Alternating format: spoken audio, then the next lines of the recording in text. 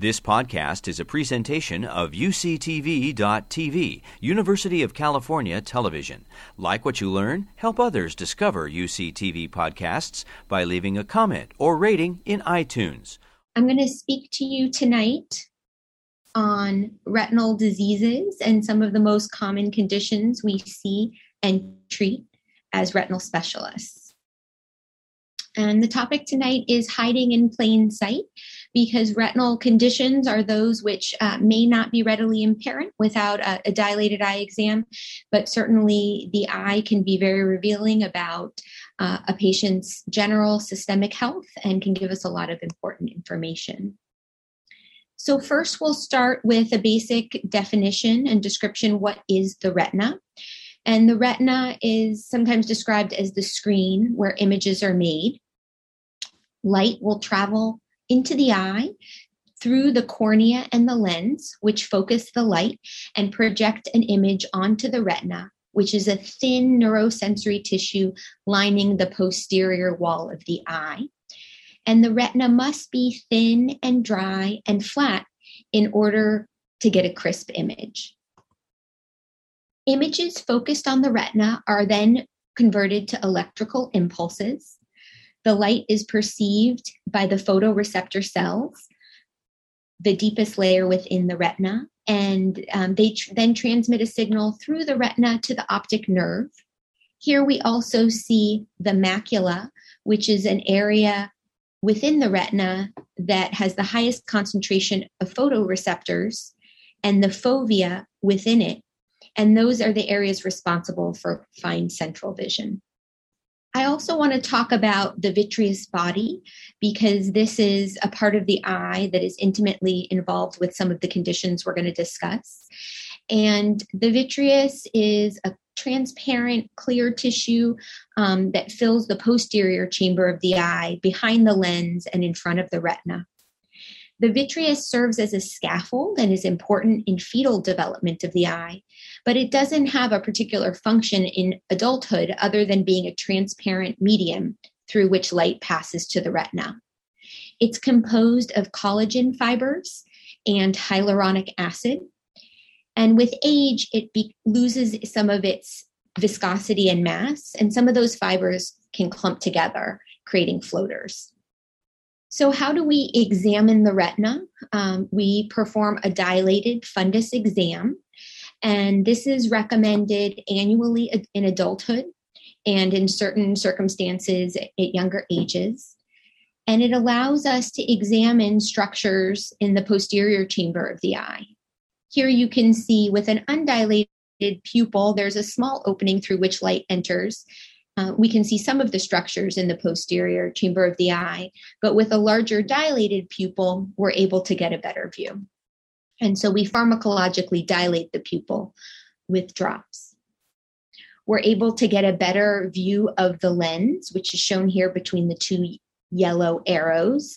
And as you learned last week, the lens is nice and clear in childhood, and as it eventually becomes less clear, it becomes a cataract. We're able to visualize the vitreous body, which is shown here between the two yellow arrows, and you can see some wispy strands of the vitreous just behind the lens. We're able to examine the optic nerve, which is a pink disc, and the retinal vessels, both the arterioles and the venules, shown as the lower arrows. The arterioles are finer caliber compared to the venules. And the macula, which, as I said, is responsible for central vision, can be well visualized with the dilated fundoscopic exam. And it's shown here between the area between those arrows with the fovea at its center. And we can examine the peripheral retina, particularly looking for retinal tears and detachments, as I'll talk more about. With the dilated fundus exam, we can also identify incidental findings, something that we're not particularly looking for, maybe hiding in plain sight. One example is a choroidal nevus, which is analogous to a mole or a freckle on the skin, but is often asymptomatic and only identified by a dilated fundus exam, and can be important to monitor because in certain rare cases, it can transform to melanoma or a tumor of the choroid, as is seen here. The dilated fundus exam allows us to identify retinal vascular conditions, such as shown here with retinal hemorrhages and cotton wool spots, dilated and tortuous retinal veins, which are found with venous congestion from a central retinal vein occlusion. And there are numerous other findings, such as in this young girl who failed a vision screening at school and was found to have a tractional lesion over her optic nerve. So now that we know a little bit more what is the retina, it's this vascular thin neurosensory tissue lining the back wall of the eye, we can look at it in more detail and the various layers. Light comes through the vitreous and goes to the outer layers of the retina where the photoreceptors are, the cones and the rods. And the signal is then transmitted to the bipolar cells and then on to the ganglion cells, whose nerve fiber layers pass and travel in the optic nerve to the brain, as seen in this schematic diagram. This is another way of characterizing the layers of the retina, looking at a histologic section where you can see the photoreceptors, the bipolar cells in the outer nuclear layer, and the ganglion cells in the inner nuclear layer. And the nerve fiber layer is the most superficial, shown here. We are fortunate to have wonderful tools in the office. Here you see an ultrasound image, which is optical coherence tomography, and it allows us to visualize all the same layers of the retina. So we're going to discuss some of the most common retinal conditions, and we'll talk about posterior vitreous detachment, retinal tear and retinal detachment, macular pucker and hole, and finally age-related macular degeneration. And then we'll have the opportunity to learn from Dr. Duncan about diabetic retinopathy. So posterior vitreous detachment, also called PVD, is part of the normal aging process, and nearly everyone, if you live long enough, will develop a posterior vitreous detachment. It's not symptomatic in everybody. It occurs because over time, the vitreous loses some of its mass and peels away from the retina. So there'll be a separation between the vitreous shown here and the retina lining the posterior wall of the eye. During the process of separation, the patient may perceive flashes of light, which is the traction of the vitreous gel tugging on the retina as it peels away. The process also creates more floaters for most people. And in about 5% of the eyes, there can be a retinal tear, which we'll talk more about. So as we saw earlier, the vitreous can be examined at the slit lamp microscope, and it's just behind the lens, and we see these fibers of collagen between the two arrows. If there's a retinal tear, we can see pigment there. If there's inflammation in the eye, we can see white blood cells. This is another view of the vitreous, with which we can see with the indirect ophthalmoscope. And we see that the vitreous here has opacities and sheets that, as they cast a shadow on the retina, can be perceived as dark floaters.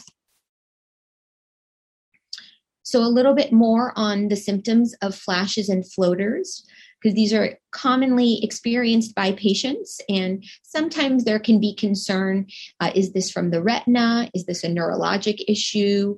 But there are some key characteristics of the symptoms of flashes and floaters as they relate to a retinal condition. Here in the schematic, we see that the collapsing vitreous is tugging on the retina and the retina is tented up.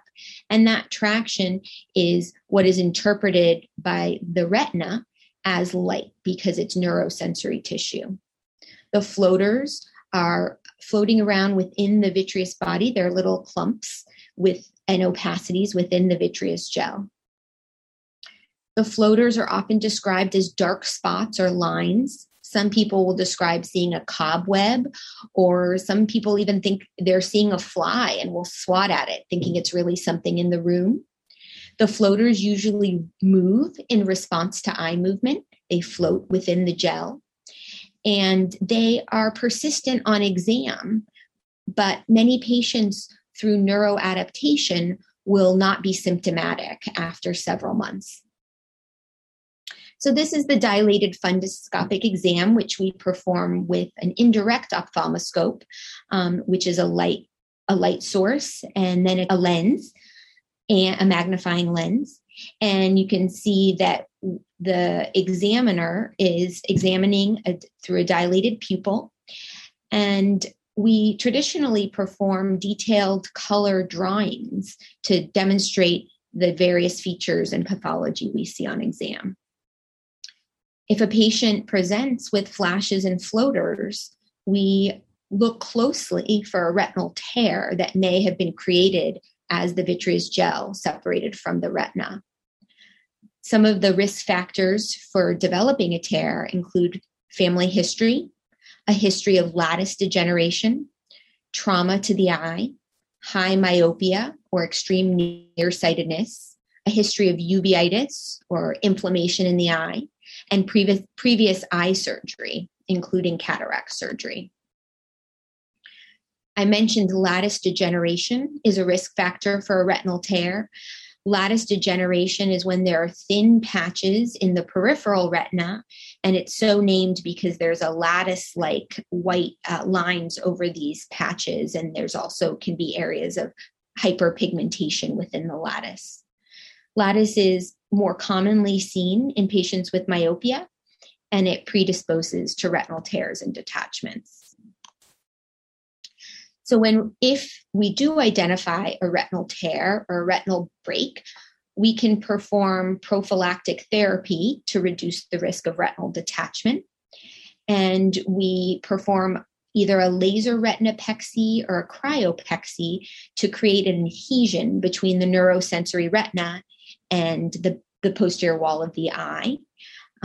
Here you can see laser spots in 2 rows around a retinal tear with some fluid associated with it. And the laser is concentrated light that creates thermal energy, and it creates an adhesion there. It acts like a spot weld. The adhesion begins at 24 hours after the treatment, and it greatly reduces the risk of the tear extending or the fluid propagating beyond the laser and leading to a broader retinal detachment. Cryopexy is another method of treating a retinal break. A probe is applied with compressed nitrous oxide gas, and it creates an ice ball that then transmits through the wall of the eye to the retina and creates whitening there. Initially, there's actually decreased adhesion around the tear, but by 2 weeks, it creates the similar adhesion as laser. In cases where a retinal tear progresses to a regmatogenous retinal detachment, there is fluid that flows behind the retina. You can see here there's a retinal tear with a flap of retina that's opened up, creating a break and allowing vitreous fluid to travel through the break behind the retina and detaching the retina from the back wall of the eye. Retinal detachments are usually symptomatic as a dark curtain or a shadow in the peripheral vision. Here you can see the optical coherence tomography, OCT image of the retinal detachment. And you can see that there is fluid that has accumulated under the retina and is approaching the central macula or the fovea here. Here you can see a view of a detached retina where superiorly the retina has taken on a white swollen appearance with corrugations within it. And That signifies that the retina has detached away from the back wall of the eye and there's fluid separating it. This is another view of a retinal detachment in which you can see in this image, the retina happens to look green. That's just an artifact of the camera. But you can see that the detached retina with fluid underneath it is bullously detached in that area that appears green, whereas there's flat retina everywhere else where the retina it remains flat. And here's another form of retinal detachment with tractional component. You can see white fibrotic tissue on the surface of the retina that's pulling the retinal vessels out of configuration and detaching it from the posterior wall of the eye. And finally, here is a more advanced form of a rhegmatogenous retinal detachment, which has been complicated by proliferative vitreoretinopathy. This is the retinal break here. The edges have become rolled and proliferative tissue has passed onto the surface of the retina, creating stiff folds and thickening of the retina. This can happen with more chronic or recurrent retinal detachments.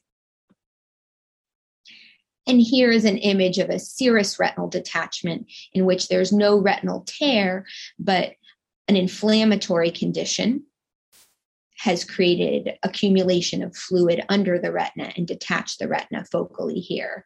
This eye, the patient has a condition called VKH. You can also see the nerve looks especially red. So in order to repair a retinal detachment, we have a series of surgical techniques, including scleral buckle, vitrectomy, pneumatic retinopexy, and laser barricade.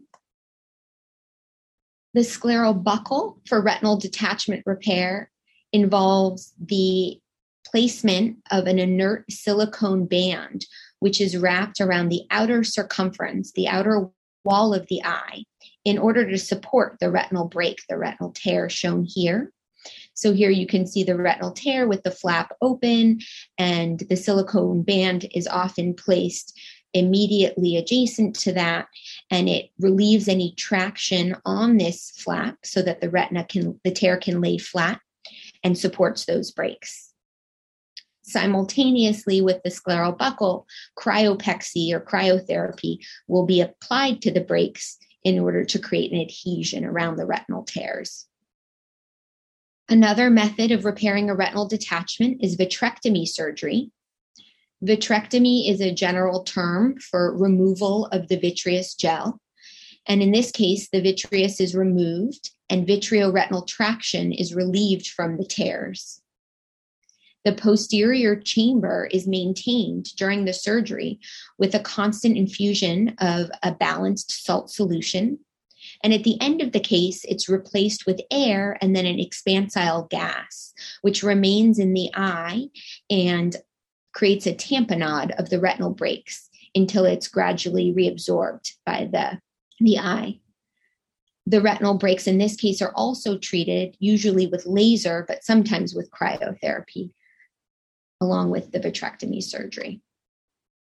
Here you can see the eye as it's undergoing vitrectomy surgery. This eye has already undergone cataract surgery, maybe at a previous date. So we see it has an artificial intraocular lens, an implant. There are 2 ports here that allow us to introduce instruments into the eye. One is usually a light pipe to improve visualization in the back of the eye. And one is the operating instrument, starting with the vitrector, which cuts and removes and suctions out the vitreous gel. And then we can also introduce other instruments in the eye to peel membranes, to apply laser, to apply diathermy. And then this third port, you can see the infusion is attached, which can inject balanced salt solution and later air into the eye. There are also in-office procedures, which are options for repair of certain retinal detachments. In an eye in which the breaks are well visualized in the office and are accessible for therapy, we can inject a gas bubble into the eye in the office without removing the vitreous gel. And this gas bubble will then expand and cover the break and allow us to apply laser retinopexy around the break, thus repairing the retinal detachment without proceeding to the operating room. And so for those patients who have particular reasons to avoid anesthesia or particular reasons to avoid going to the operating room, or want to avoid some of the risks of vitrectomy surgery or scleral buckle, pneumatic retinopexy can be a good option for repair of retinal detachment. And then finally, laser barricade is an option in patients who have a subclinical retinal detachment. Subclinical meaning asymptomatic. They don't notice that curtain or shade in their peripheral vision. And laser can be applied around the borders of the retinal detachment to barricade it. The retinal detachment remains, but since it's asymptomatic, it does not need to be flattened and repaired. So there are many factors when we choose our surgical approach for retinal detachment, including the size, number, and location of the breaks, the size and location of the detachment, the phakic status, meaning whether the patient has undergone cataract surgery or not, age, the patient's ability to position, because sometimes in order to place the gas bubble over the breaks, there are certain particular positioning requirements after the procedure, and their ability to tolerate anesthesia for surgery. So now we've discussed posterior vitreous detachment, flashes and floaters. We've discussed retinal tear and retinal detachment. And now we're going to shift gears and talk about macular conditions. The macula, as we've said several times, is responsible for the central vision. It's the portion of the retina that has the most dense concentration of photoreceptors. And disorders of the macula can lead to something we call metamorphopsia, which is distortion or warping of the vision. Can also cause scotoma, dark spots, or loss of the central vision, general blurring of the vision. Here I have a cartoon made for me by one of my patients who happens to be a cartoonist. And he wanted to not just describe to me, but show to me the difference in the vision between each eye. So on the left side, you see how a door appears to him out of the unaffected eye. And on the right eye, you see how a door appears to him out of the eye that's affected by a macular condition that's causing distortion or metamorphopsia. So you can see the normally straight edge of the door looks warped or bent to him. So there are various macular conditions that can create metamorphopsia, including macular hole, macular pucker, macular degeneration, and macular edema, including diabetic macular edema. So here I'm showing the macula again, this portion of the retina that we call the macula. This is a normal OCT, optical coherence tomography, looking at the cross-section through the layers of the retina in the center where the fovea is. This depression is called the foveal depression. That's a normal finding at the thinnest area of the macula. And below that, we see this patient with an epiretinal membrane. He has an extra layer of tissue over the surface of the macula. The foveal depression is lost because the retina is being pulled up towards this fibrotic membrane. And intraretinal fluid is accumulating within the layers of the retina. Here you see these dark cystic-like spaces where the retina is thickened and swollen. And that is what creates what we see here, the metamorphopsia in the view. This shows an eye that's undergoing macular surgery. And this is a heads-up display that the surgeon can see through the microscope. Here they see the macula, which has been stained green in order to better visualize the layers on the surface, the epiretinal membrane. And then here you see the optical coherence tomography superimposed next to it, and the epiretinal membrane here. Vitreomacular traction is another condition similar to epiretinal membrane. It's on exam, it can be very subtle. The fovea just doesn't have quite as brisk of a light reflex. But you can see here it occurs because the vitreous gel is starting to separate from the macula, but there's a strong adhesion here centrally at the fovea, and the fovea is tented up and distorted. And surgery can be performed, vitrectomy surgery, to remove the vitreous gel and peel this traction off the macula and allow the macula to restore a more normal architecture. A macular hole is shown here, where you can see at the fovea, there is a red hole. This is a full thickness defect in the neurosensory retina, and there's a little cuff of fluid, this little orange ring around it. And this can cause a loss of central vision in that eye. Here you see the macular hole, the eye with the macular hole, which will undergo repair. And you can see on the optical coherence tomography, the intraoperative view, that these edges of the hole are separated.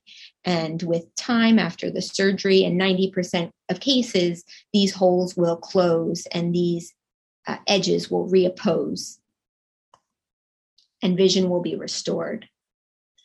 Here you see forceps that are introduced in the eye surgically, and you can see that the membrane has been stained a brilliant blue color, and the forceps are being used to lift that membrane off the surface of the macula and relieve the traction that it's causing. So next I'll move on to talking about age-related macular degeneration, which is one of the most common causes of vision loss in the United States, and is something that we are fortunate to have very good treatment for, particularly for wet macular degeneration. Macular degeneration is generally put into two buckets: dry macular degeneration and wet macular degeneration. Although as we improve our understanding of the underlying causes of this condition, there's some thought that many patients have overlapping forms, or maybe it exists along a spectrum.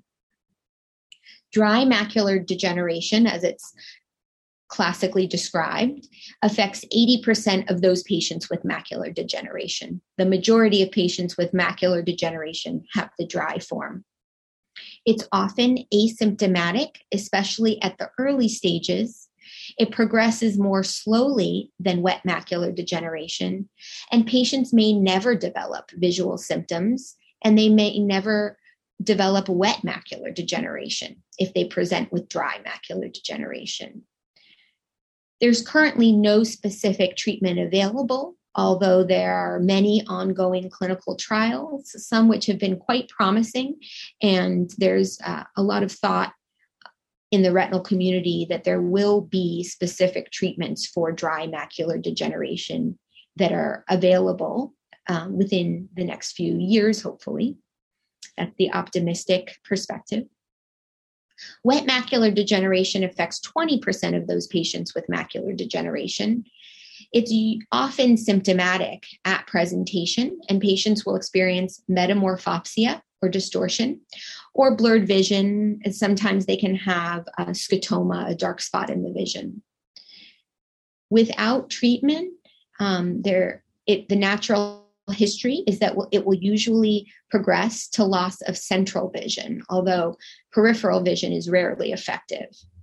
But there is good injection medication treatment with antivascular endothelial growth factor agents, and we can, in the majority of cases, we can arrest progression of vision loss, and in some cases, we can restore vision from presentation. So here you see eyes that are affected by macular degeneration. And the key feature of macular degeneration are drusen, which are these fine yellow-white deposits underneath the retina. The drusen are actually part of a normal aging process. So even eyes unaffected by macular degeneration will often have some degree of drusen that are age-related over time.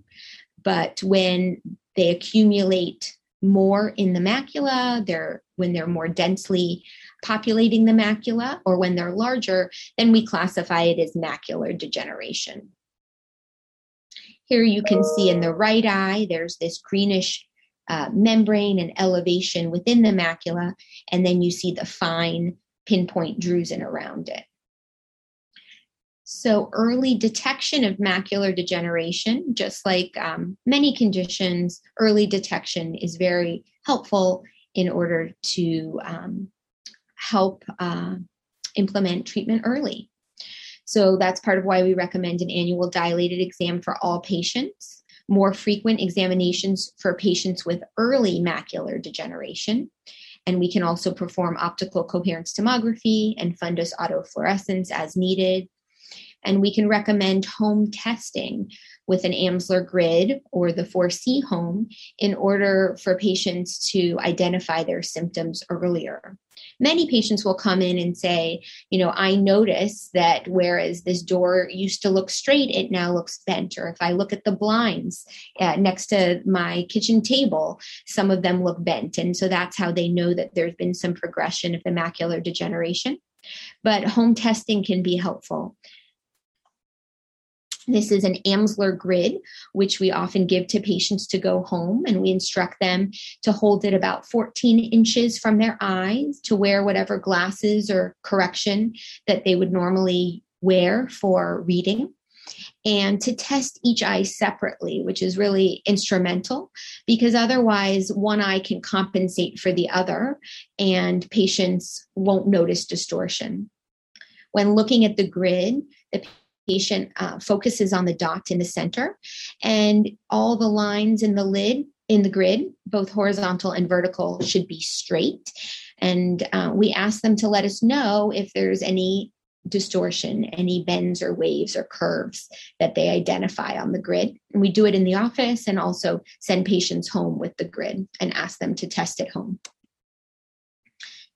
This patient here is using a device called the 4C home, which is similar to the Amsler grid in trying to detect distortion or changes in the vision. But when there is something identified, the prescribing physician is contacted directly by the company, and the patient can be asked to come to the office for an examination sooner to monitor for any changes in their macular condition. Macular degeneration is usually asymptomatic initially, and so patients will look at the Amsler grid and they will see the dot in the center. They will see all the lines, both horizontal and vertical, looking straight, and the boxes of the grid looking undistorted. With early symptoms, they may notice some distortion or warping of straight lines. They may also notice a decrease in the intensity or brightness of colors. And with more advanced symptoms of macular degeneration, patients may experience delayed dark adaptation. So when they step inside from a bright sunny day into a dimly lit room, they may find that they can't see anything. They can't make out anything in the room, and it takes them quite a long time before their eyes adapt and they're able to make out the structures in the room. Other symptoms of more advanced macular degeneration include a dark, blurry area in the center of the vision, and sometimes they'll experience a sudden loss of central vision. The risk factors for macular degeneration include age over 50 years, family history of macular degeneration, and ethnicity, with macular degeneration being most common among Caucasians. There are also modifiable risk factors. So a diet high in saturated fat, such as meat, butter, and cheese, can increase the risk of macular degeneration. Weight can be a factor. And certainly we know smoking, because it exposes you to oxidative stress, is associated with macular degeneration. And then also sunlight exposure. So it's never too early to wear a hat and sunglasses and protect the eyes and retina from too much ultraviolet light. In terms of diet, We recommend a diet rich in green leafy vegetables, such as spinach, kale, and chard, colorful vegetables, such as bell peppers, and omega-3 fatty acids, such as found in fatty fish and salmon, flaxseed, walnuts, and also fortified foods. And most patients can identify some of these foods that they enjoy and that they can try and introduce into their diet or increase in their diet. There are also vitamins for the eyes. And one thing to highlight is these vitamins have been shown in clinical trials sponsored by the National Eye Institute to be helpful, but it was found to be helpful only for patients who do have intermediate dry macular degeneration to reduce the risk of progression to more advanced dry macular degeneration or wet macular degeneration. And so often patients will ask, should I take eye vitamins? And sometimes these are patients who don't have macular degeneration. Maybe there's a family history of macular degeneration. Or maybe there's a concern about another condition, diabetic retinopathy. And, what we do know about these vitamins is that they're helpful. AREDS 2, which stands for Age-Related Eye Disease Study 2. It was the second in a series of large trials in which patients were given this particular formula of vitamin C, vitamin E, lutein, zeaxanthin, zinc, and copper. And the patients who took these vitamins, it didn't reduce the risk of progression of cataract, but it did reduce the risk of progression of macular degeneration. And cataract was looked at as well. And here I list some of the more common brands that manufacture the AREDS 2 formula vitamins. So as I said before, unfortunately, we don't yet have a targeted treatment for dry macular degeneration. The etiology is not completely understood, although there's increased understanding in the role of the complement pathway of the immune system. And there are several promising therapeutic interventions in the pipeline. With wet macular degeneration, there is specific treatment, fortunately. It is not a cure, and it does require ongoing therapy. So here you can see a patient who's developed wet macular degeneration with fluid within the macula and hemorrhage as well, bleeding within the macula. And we can offer an intravitreal anti-VEGF injection, which can help create involution of the neovascular membrane that led to the bleeding and the fluid. But this is considered a chronic condition, just like hypertension. And so the need for injections is ongoing. The injections are started at a monthly interval. Sometimes we're able to space them out less frequently over time. But at this point, the injection, the therapy is indefinite, ongoing. You can imagine this is a big treatment burden for our patients, both in the time of the patient, their family members who often accompany them to visits. There's a significant cost associated with the visits and with the medication. And sometimes there are barriers to accessibility, particularly for patients who live in more rural areas and have to travel far for their visits. So there's a significant need for a longer lasting therapy. And there are several promising candidates in the pipeline for that as well. Prior to the anti-VEGF injections, we would perform laser photocoagulation or PDT, photodynamic therapy, a type of cold laser. And while both of those treatments were effective in some cases, they were not nearly as safe in preserving the central vision. And so anti-VEGF injections have really revolutionized the care of macular degeneration, one of the great success stories of modern medicine. The anti-VEGF injections, anti-VEGF means anti-vascular endothelial growth factor. So they target and block a growth factor that circulates within the eye during macular degeneration. There are 3 medications most frequently used. There's a fourth also, brolucizumab, on the market, more recently introduced and less commonly used. There are newer medications being developed that target other pathways with the goal of lasting longer in between injections.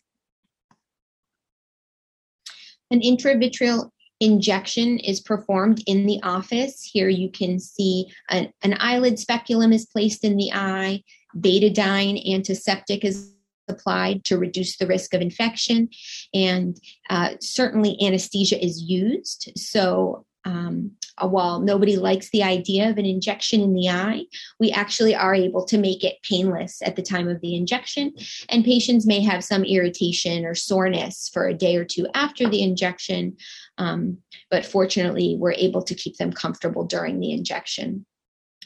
And there are various approaches to the injection frequency. We know from randomized clinical trials that monthly injections have the best chance of preserving vision, but sometimes we'll treat patients as needed basis, or most commonly we'll do a treat and extend protocol in which we treat patients monthly for at least 3 injections until the macular degeneration is well controlled. And then at each subsequent visit, we'll extend the interval of visits by 1 or 2 weeks so that the patient is able to come in less frequently. I had mentioned that there are new pathways for macular degeneration and its treatment. You see here a device that can be implanted in the eye about the size of a grain of rice. And this is a reservoir for anti-VEGF medication, ranibizumab.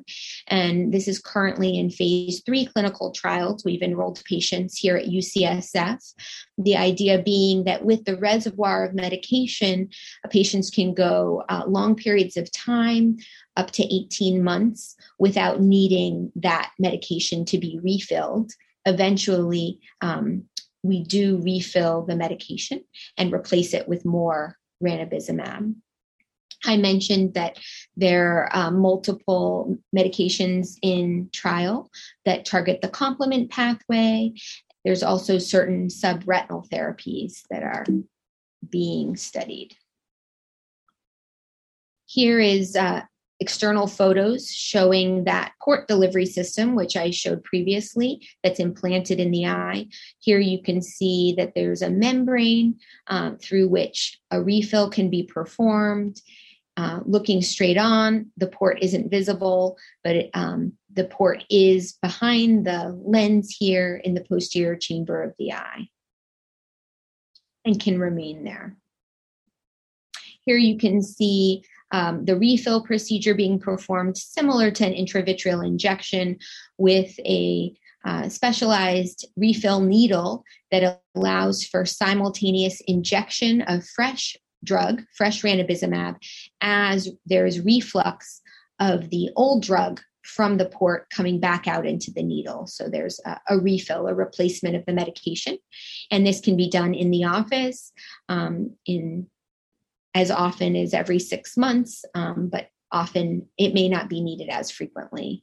And here you can see the surgeon being trained to do the refill procedure with virtual reality goggles and an artificial needle so that he can practice the angle of insertion of the refill needle.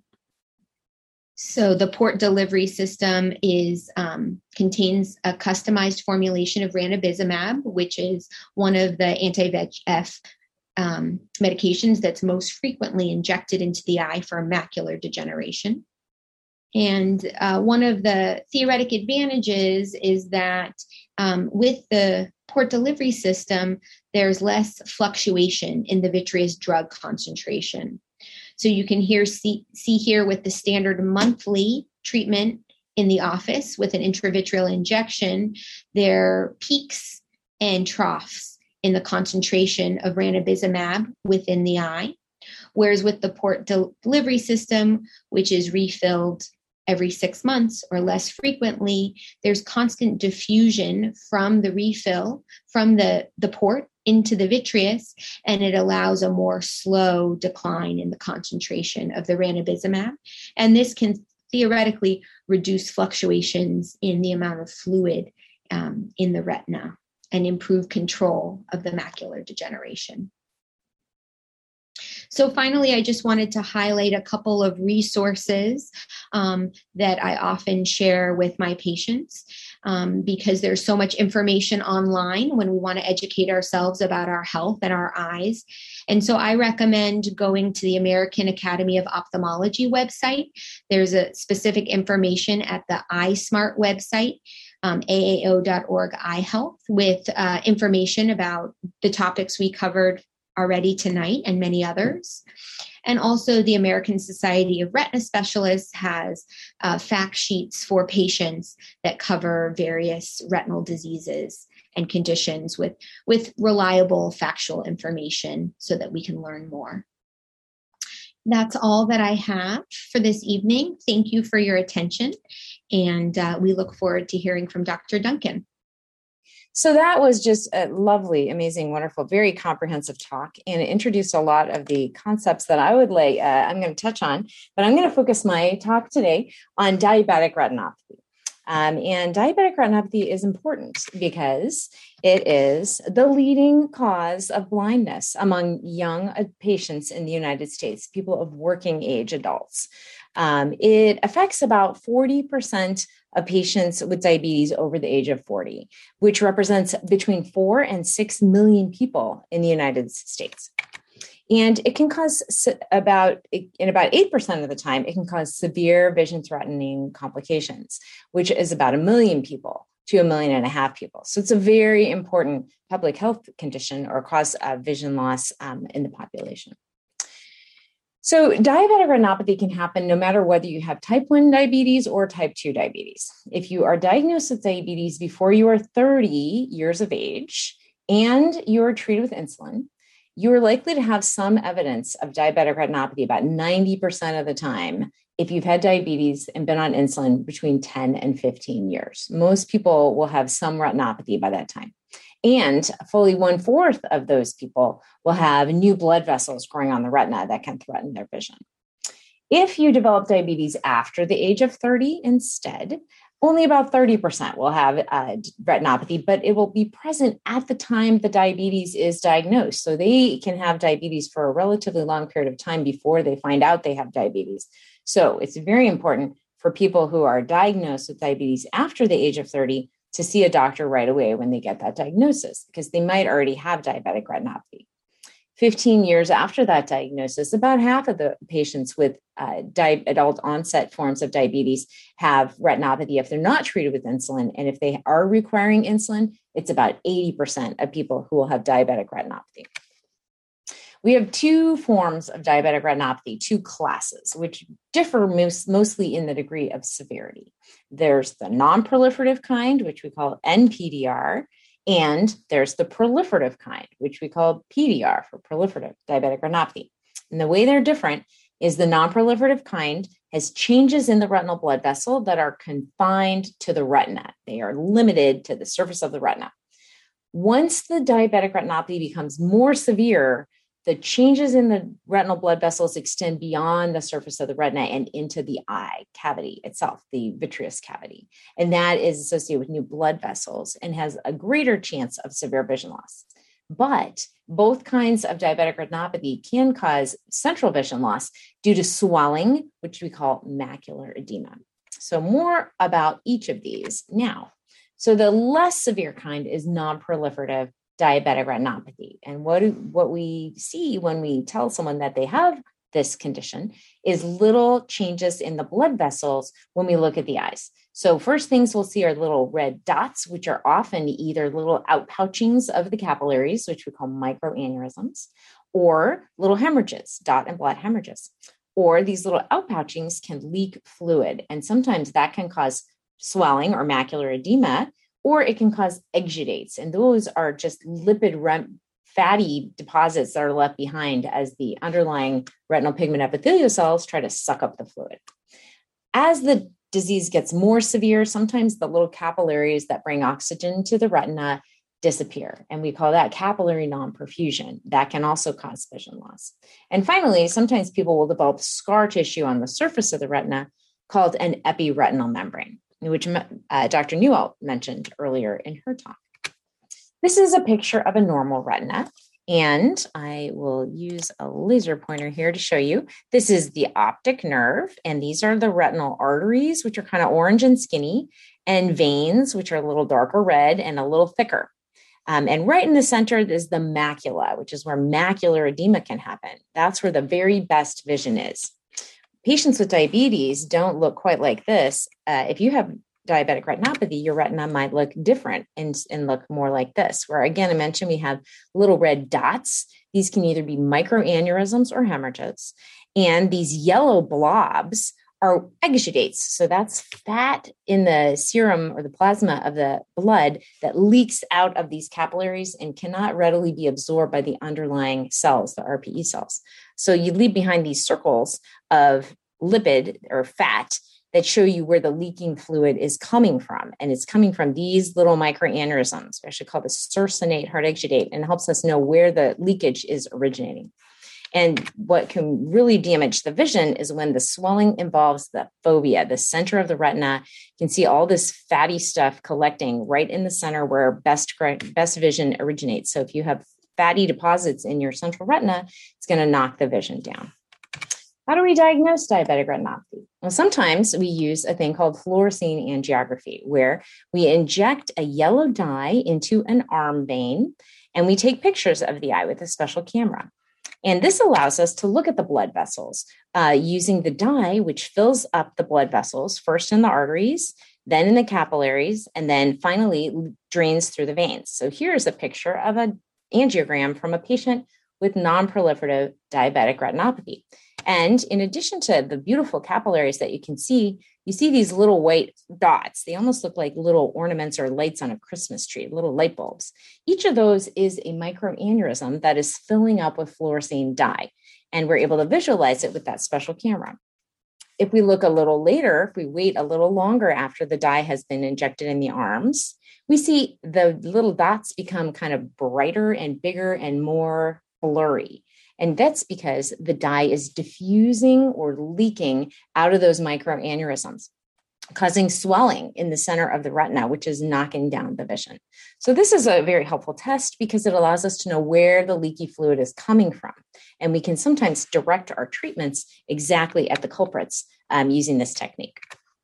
More commonly, we use a technique that Dr. Newalt described a few minutes ago called optical coherence tomography. This shows us the retinal structures in side view. And the nice thing about this is it doesn't require any dye injection. We can get these pictures in the clinic without even touching the eye. Patients like it a lot. You can follow them over time. And this is a picture of the eye, and this line shows you where this particular scan came from, showing a nice healthy looking fovea with a little dip in the center and showing a little higher magnification here, little dip in the center where the best vision is mediated. These are the cells responsible for your best central vision. Well, in patients with diabetes, the OCT looks different. Here with diabetes, we can see that fovea is no longer nice and compact with a little dip. Instead, it's swollen. You can see dark circles, which are fluid in cysts, little cystic spaces. And this is definitely likely to cause vision loss by interfering with the normal foveal structure. How do we treat diabetic macular edema?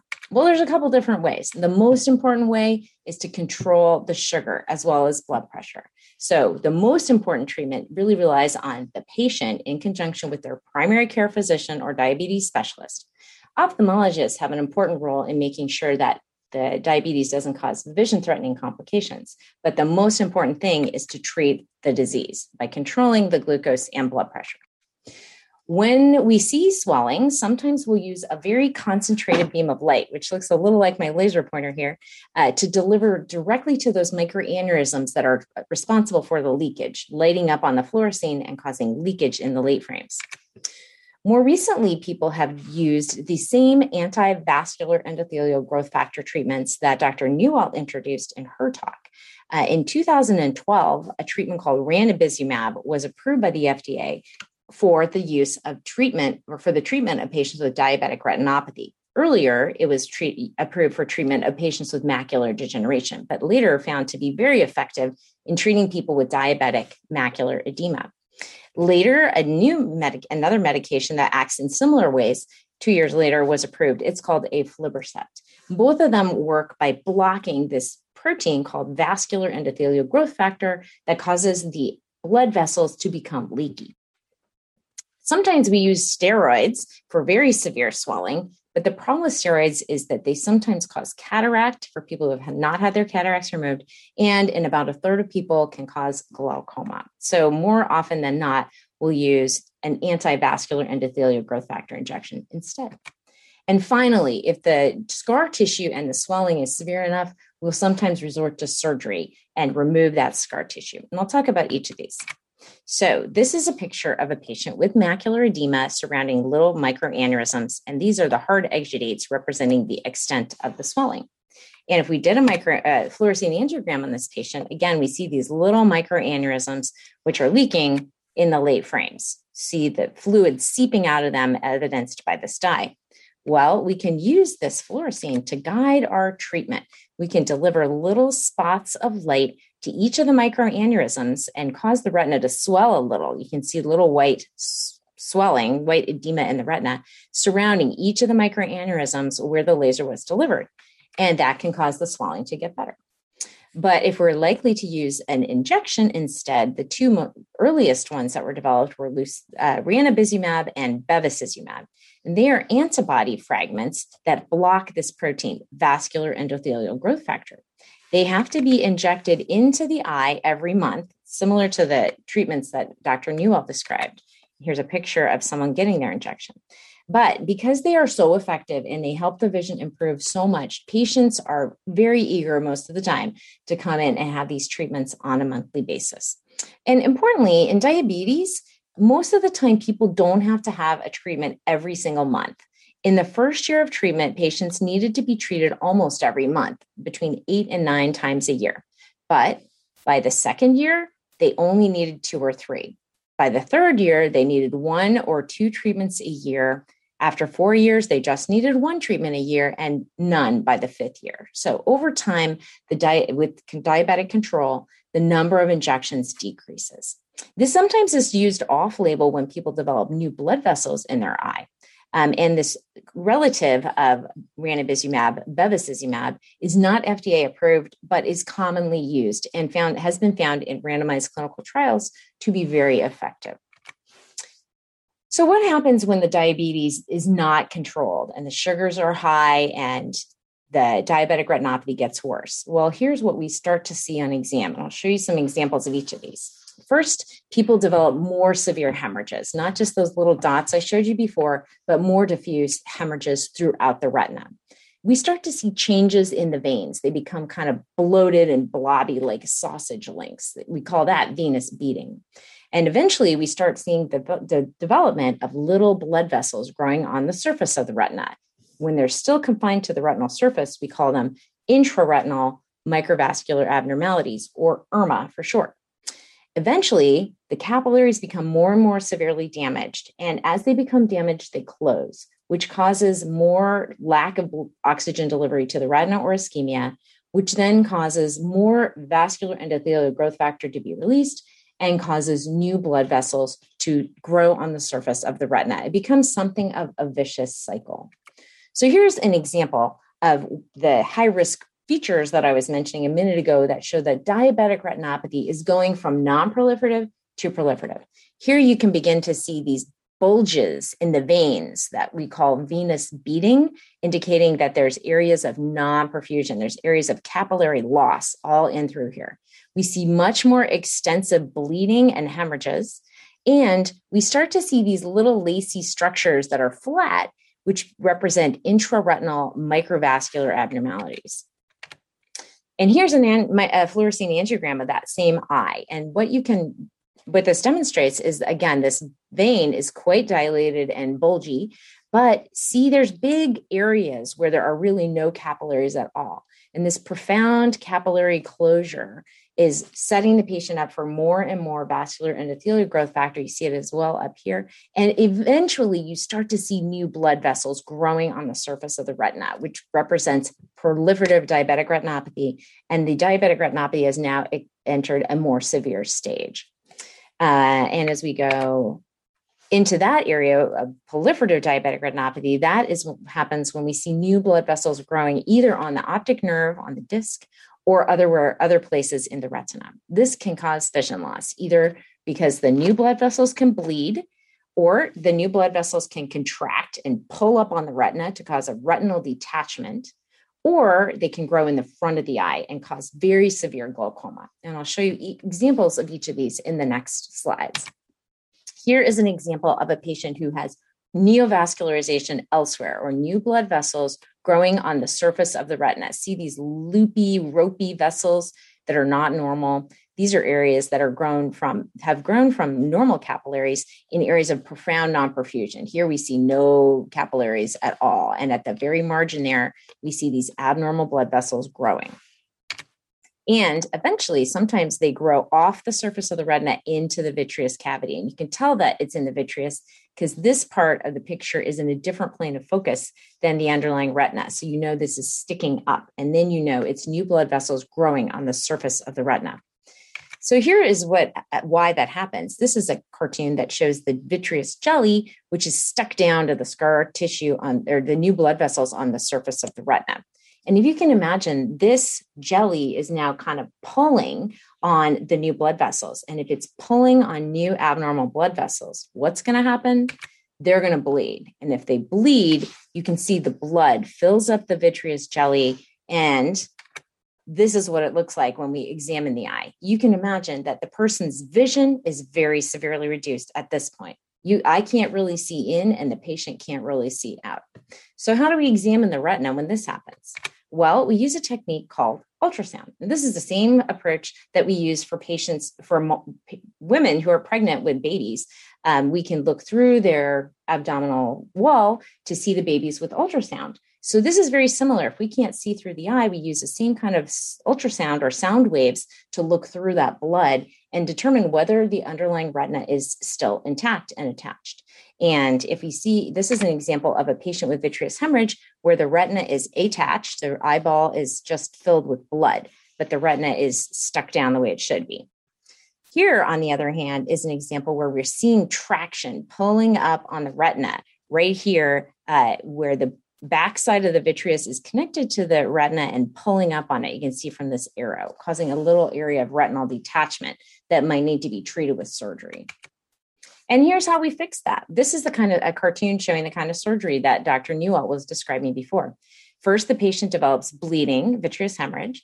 We go in with like a special kind of chopstick that goes and has a cutting edge on the end of it. And it goes chop, chop, chop, chop, chop, removes all the blood and vitreous as well. And afterward, the eye looks very clear and the patient can see much better. The other thing we often do is laser. We put laser all around the edges, not in the macula, but everywhere that is releasing the vascular endothelial growth factor to try and calm those new blood vessels down and cause them to scar. And this is showing some scarring down blood vessels after laser. So how do we treat proliferative diabetic retinopathy? There's two ways. First, we have to decrease the new blood vessels that are growing. And first thing, again, most important, I cannot emphasize this strongly enough, is to control the sugars in the blood. So really good control of the glucose is critical. Second, we need to laser. We often use laser to reduce the risk of severe vision loss by 96%. And then finally, we can use these anti-VEGF antibodies that Dr. Newell was describing. When there's traction on the retina, we have to do surgery, as I showed you before. So here again is a patient who has had some laser to try and calm down some of those abnormal blood vessels. We can use antibodies, which Dr. Newell described, injected into the eye, have been shown to be as effective as just laser. They're no worse than starting with laser. So they cause a very sensitive regression of the new blood vessels in response to these therapies, responding as early as 1 day after the treatment. And they are associated with less loss of peripheral vision, less loss of visual acuity, and less swelling with lower risk of surgery than doing the laser first. So people have used anti-vascular endothelial growth factor antibodies to treat diabetic retinopathy as a first line. That's the main way we're treating it now. And this is an example of these new blood vessels shrinking down and becoming fibrotic. When do we have to resort to surgery? Well, if we aren't able to see the retina in the presence of prolonged vitreous hemorrhage, sometimes we'll resort to surgery, especially if there's traction causing vision loss or retinal detachment threatening the macula. Sometimes we'll do surgery to peel scar tissue off the surface of the retina or an epiretinal membrane. And sometimes if people don't respond, even despite laser and antibody treatments, we have to go in and do more extensive laser with surgery. Here is an example of a patient with proliferative diabetic retinopathy and lots of scar tissue. You can't even find the optic nerve in this patient's eye. Here's the macula, and it's all being pulled on by the scar tissue. And you look inside view, and you can see that there's traction pulling up on the retina. So surgery requires removal of the vitreous jelly and cutting and removing the scar tissue that's pulling on the retina and causing vision loss. And afterwards, you find the optic nerve again. You can see the blood vessels are much more healthy, and the fovea has returned to a much more normal contour, and the vision is better. So when do patients need to be seen if they have diabetes? When to go see the eye doctor? Well, we recommend that people with diabetes should see an ophthalmologist or an optometrist every year. There's been development of telehealth, which has expanded our ability to take care of patients and deliver annual eye examinations no matter where patients live. So digital cameras with central reading centers have enabled us to deliver exams to patients even in remote locations. And it has helped expand access in the United Kingdom, which has led to the point that diabetic retinopathy is no longer the leading cause of vision loss in adults aged 25 to 64 years, which is what I started my talk with. So it's actually changed the future of vision loss for patients of working age in the UK because they have greater access to eye exams. And in the Indian Health Service, patients with diabetes had increased rates of eye exams from 50% to 75%, which led to a much greater rates of being treated. So here's when you should be seen. If you have type 1 diabetes, you don't need to be seen right when you find out you have diabetes. You can wait for 5 years because most of the time, people with type 1 diabetes don't have diabetes for very long before they find out they have diabetes, not long enough to cause the kind of problems that cause vision loss. So if you have type 1 diabetes, we recommend annual exams of your eyes beginning 5 years after diagnosis. But if you have type 2 diabetes, you might have had diabetes for a long time before you even knew you had it. So we recommend an eye exam at the time you find out you have diabetes and every year. If there's swelling present, we recommend seeing people every 1 to 3 months, especially if they are requiring regular injections. If they begin to show signs of worsening risk of proliferative diabetic retinopathy, even without any swelling, we need to see them at least twice a year and sometimes every quarter, every 2 or 3 months.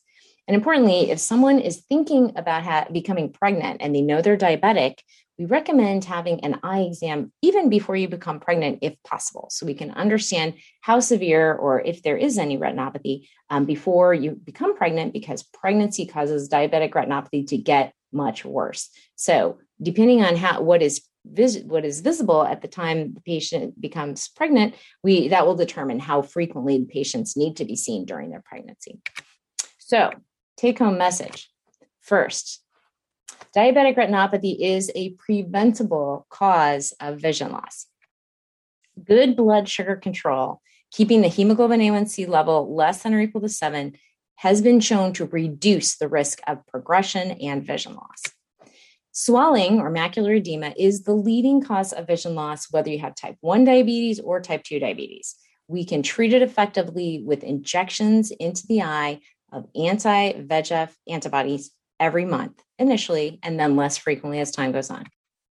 And people with diabetes need to have dilated eye examinations at least once a year, beginning 5 years after they find out they have type 1 diabetes and as soon as they learn they have type 2 diabetes.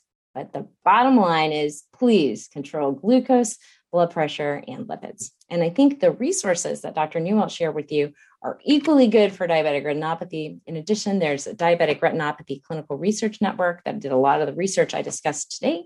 And that's the end of my talk. So I'm happy to answer questions. All right. Thank you so much, Dr. Duncan and Dr. Newalt. That was awesome. I can help kind of go through the questions. There's a few that are already on here. And if anybody has any more, just feel free to put them in the Q&A. I'm going to try to group these, but there are a couple of questions on retinal tears and detachments. So first is, could you explain why high myopia creates a greater risk for a retinal tear detachment, even if the patient always uses corrective lenses? And then after that, there's a question on, with these procedures, are the patients unconscious and how long do the procedures last to fix them? So we can kind of answer both of those at once. Okay, great questions. I can answer that because it came from the first part of the talk. When someone is myopic or nearsighted, they have a longer eyeball. It's physically longer. And they're also more likely to have lattice degeneration or other conditions with thinning of the eye. And when the eyeball is longer, the retina may be thinner. It may be physically more stretched out. And so those are things that predispose you to get a retinal tear when the vitreous gel separates from the retina. Wearing corrective lenses helps to focus the light onto the retina, but really it's the configuration of the retina and the eye that predisposes you to a retinal tear or detachment. And then, we talked about some of the various procedures that we do for retinal tear and detachment. With the prophylactic therapy for retinal tear, we can almost always do that in the office with local anesthesia, either topical drops or local injections of anesthesia to keep the eye comfortable. And we can do laser and cryotherapy in the office. With pneumatic retinopexy, also we can do that in the office. And there's often positioning requirements afterwards. So we'll see patients frequently, as often as every day at first. And then with the surgical repair of retinal detachment, that's done in the operating room, usually with conscious sedation. So the patient is awake, but sedated and relaxed. With scleral buckle, sometimes it'll be under general anesthesia. And then, Jackie, this kind of goes along with that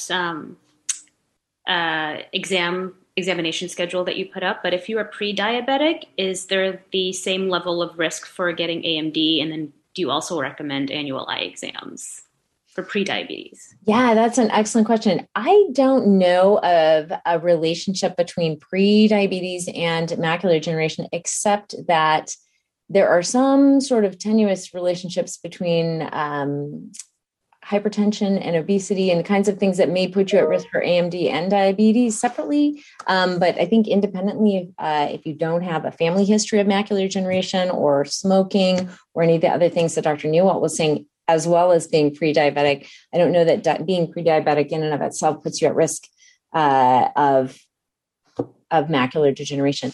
I think for people who are pre-diabetic, I think it's still a good idea to be seen once a year. I think the American Academy of Ophthalmology recommends that most people over the age of 50 should be seen once a year, if I'm not mistaken. So whether you're pre-diabetic, whether you have a family history of macular degeneration, whether you're very nearsighted, I think it's probably good medicine for everybody to probably have an eye exam once a year. And then there was a couple of questions on macular pucker. So just kind of, could you explain a little bit more about macular pucker? And then regarding the surgery, how successful is it at restoring retinal architecture and visual acuity? Great. Yeah, good question. So macular pucker is somewhat synonymous with epiretinal membrane. Sometimes I use those two terms interchangeably. Epiretinal membrane on the surface of the macula is called macular pucker. And sometimes it's also called cellophane maculopathy because when we examine the eye, it looks like a sheen on the surface of the macula. It's this very thin, transparent tissue in some cases. Other times it can be more white and fibrotic. And the macular pucker distorts the retinal architecture. It's an extra layer of tissue that can cause wrinkling in the macula or folding of the macula or traction where the macula is actually pulled out of configuration. Sometimes we can monitor if the patient is relatively asymptomatic, if there isn't fluid accumulating in the macula. But when it becomes more symptomatic or severe, we offer surgical repair for macular pucker. That's really the primary treatment for macular pucker if we do intervene. And that's with vitrectomy surgery. And, with the surgery is highly successful at removing the pucker. There's some chance of recurrence, but that's unlikely and usually down the line. The visual recovery is a little bit slower than for some eye surgeries we perform. So patients who have had cataract surgery, I always point out that it's not going to be like cataract surgery where in the first few days they get most of the visual benefit, because even once the pucker is removed, the macula retains that distorted architecture, and then gradually over the first month to 3 months, the retina can flatten out. So I use the analogy that it's like if you have a fist grabbing some bed sheets and wrinkling them, even once the fist is released, the bed sheets are still going to be folded, and then gradually they'll smooth out. So the visual recovery can take up to 3 months or even 6 months or longer to get that full benefit. We have certain indications preoperatively based on the optical coherence tomography of how much visual recovery a patient will get, but we can't always predict it. And there are certain cases where we get a good anatomic result, where we take an OCT of the macula after surgery, and anatomically it looks quite normal, but the patient might still experience some degree of distortion. But for most patients, there's visual benefit and the distortion improves. And either of you can answer this one. How do you do injections into the eye? Dr. Duncan? Oh, sure. Yeah, there's a little space behind the clear part where your cornea, it's called the cornea, where you can see the color of your eye, the iris, and the center, the black part is the pupil. And then the eye turns white. So just a little ways into the white part, there's a nice safe spot called the pars plana, which is in front of where the retina is, but behind where the iris is. There's a little spot that is pretty safe where we measure very precisely. And we, as Dr. Newalt said, we anesthetize the eye. And, it's not, most people would rather go to the beach than have this treatment, but it's not bad. Actually, people are very frightened the first time they have it. And then afterwards, because these treatments are so effective at helping them see better, they almost never miss a follow-up appointment. They come in and they say, guess what? It's time for me to have a treatment, because they know that the medicine's wearing off and they really have benefited from it. All right. And there's just a couple more. We have a few more minutes. When there is a macular off detachment, how fast do you need to perform surgery? Yeah, good question. When the macula is involved in detachment, that means that the horse is already out of the barn in a sense. So the area that's responsible for central vision is already affected by the retinal detachment. And so we don't want to allow the retina to remain detached long term. And we refer back to a trial that looked at patients who had surgery within 7 days of the macula detaching, and they had the same visual outcome as patients who were repaired immediately. And so because of that, we usually try and repair the retina within the first week. When the macula is still attached, there's more urgency to the surgical repair, because our goal is to intervene before the macula becomes involved, before the macula detaches as well. Great. And there was a question on a different condition called idiopathic macular telangiectasias. And then the participants just wondering, they've been told that there's no current treatments, but they're wondering if there's any new recent information about future treatments. I'm happy to talk about that if you want me to. Yeah. So macular telangiectasia type 2, a whole lot has been learned about that disease in the last 10 years due to a group called the Lowy Macular Research Foundation. They have learned that it is probably initially it was thought to be a vascular disease. It's probably not. It's probably a neurodegenerative condition. And it is likely to be associated with abnormalities of the way your body metabolizes serine.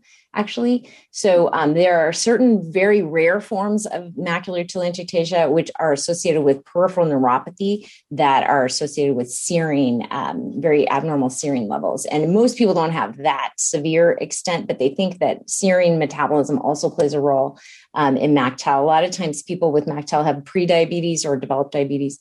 It is true that there's not yet a treatment, but there is a phase 3 clinical trial that is well underway and likely to wrap up in the next several months, looking at a growth factor. Given that I just said it's a neurodegenerative condition, there is a growth factor called ciliary neurotrophic factor that is slowly being released into the eye by a special implant, a little bit like the port that Dr. Newell was describing, only a little bit different. And they're looking to see whether it's going to help keep the vision, preserve the vision as long as possible. So stay tuned. I think there will be results from that treatment or that treatment trial coming out in the next year. Are there non-surgical, non-medical, or natural treatments for wet macular degeneration? I can start with that, and Dr. Duncan, you might have more to add. I think that we do know that macular degeneration is related to our systemic health and our environmental exposures. And so, as I talked about, I think reducing oxidative stress on the body is helpful. I think avoiding ultraviolet light is helpful. And also, I think exercise is in a form, it could be considered sort of a natural treatment. And I do think that cardiovascular exercise is probably helpful in reducing progression of macular degeneration and prevention towards macular degeneration.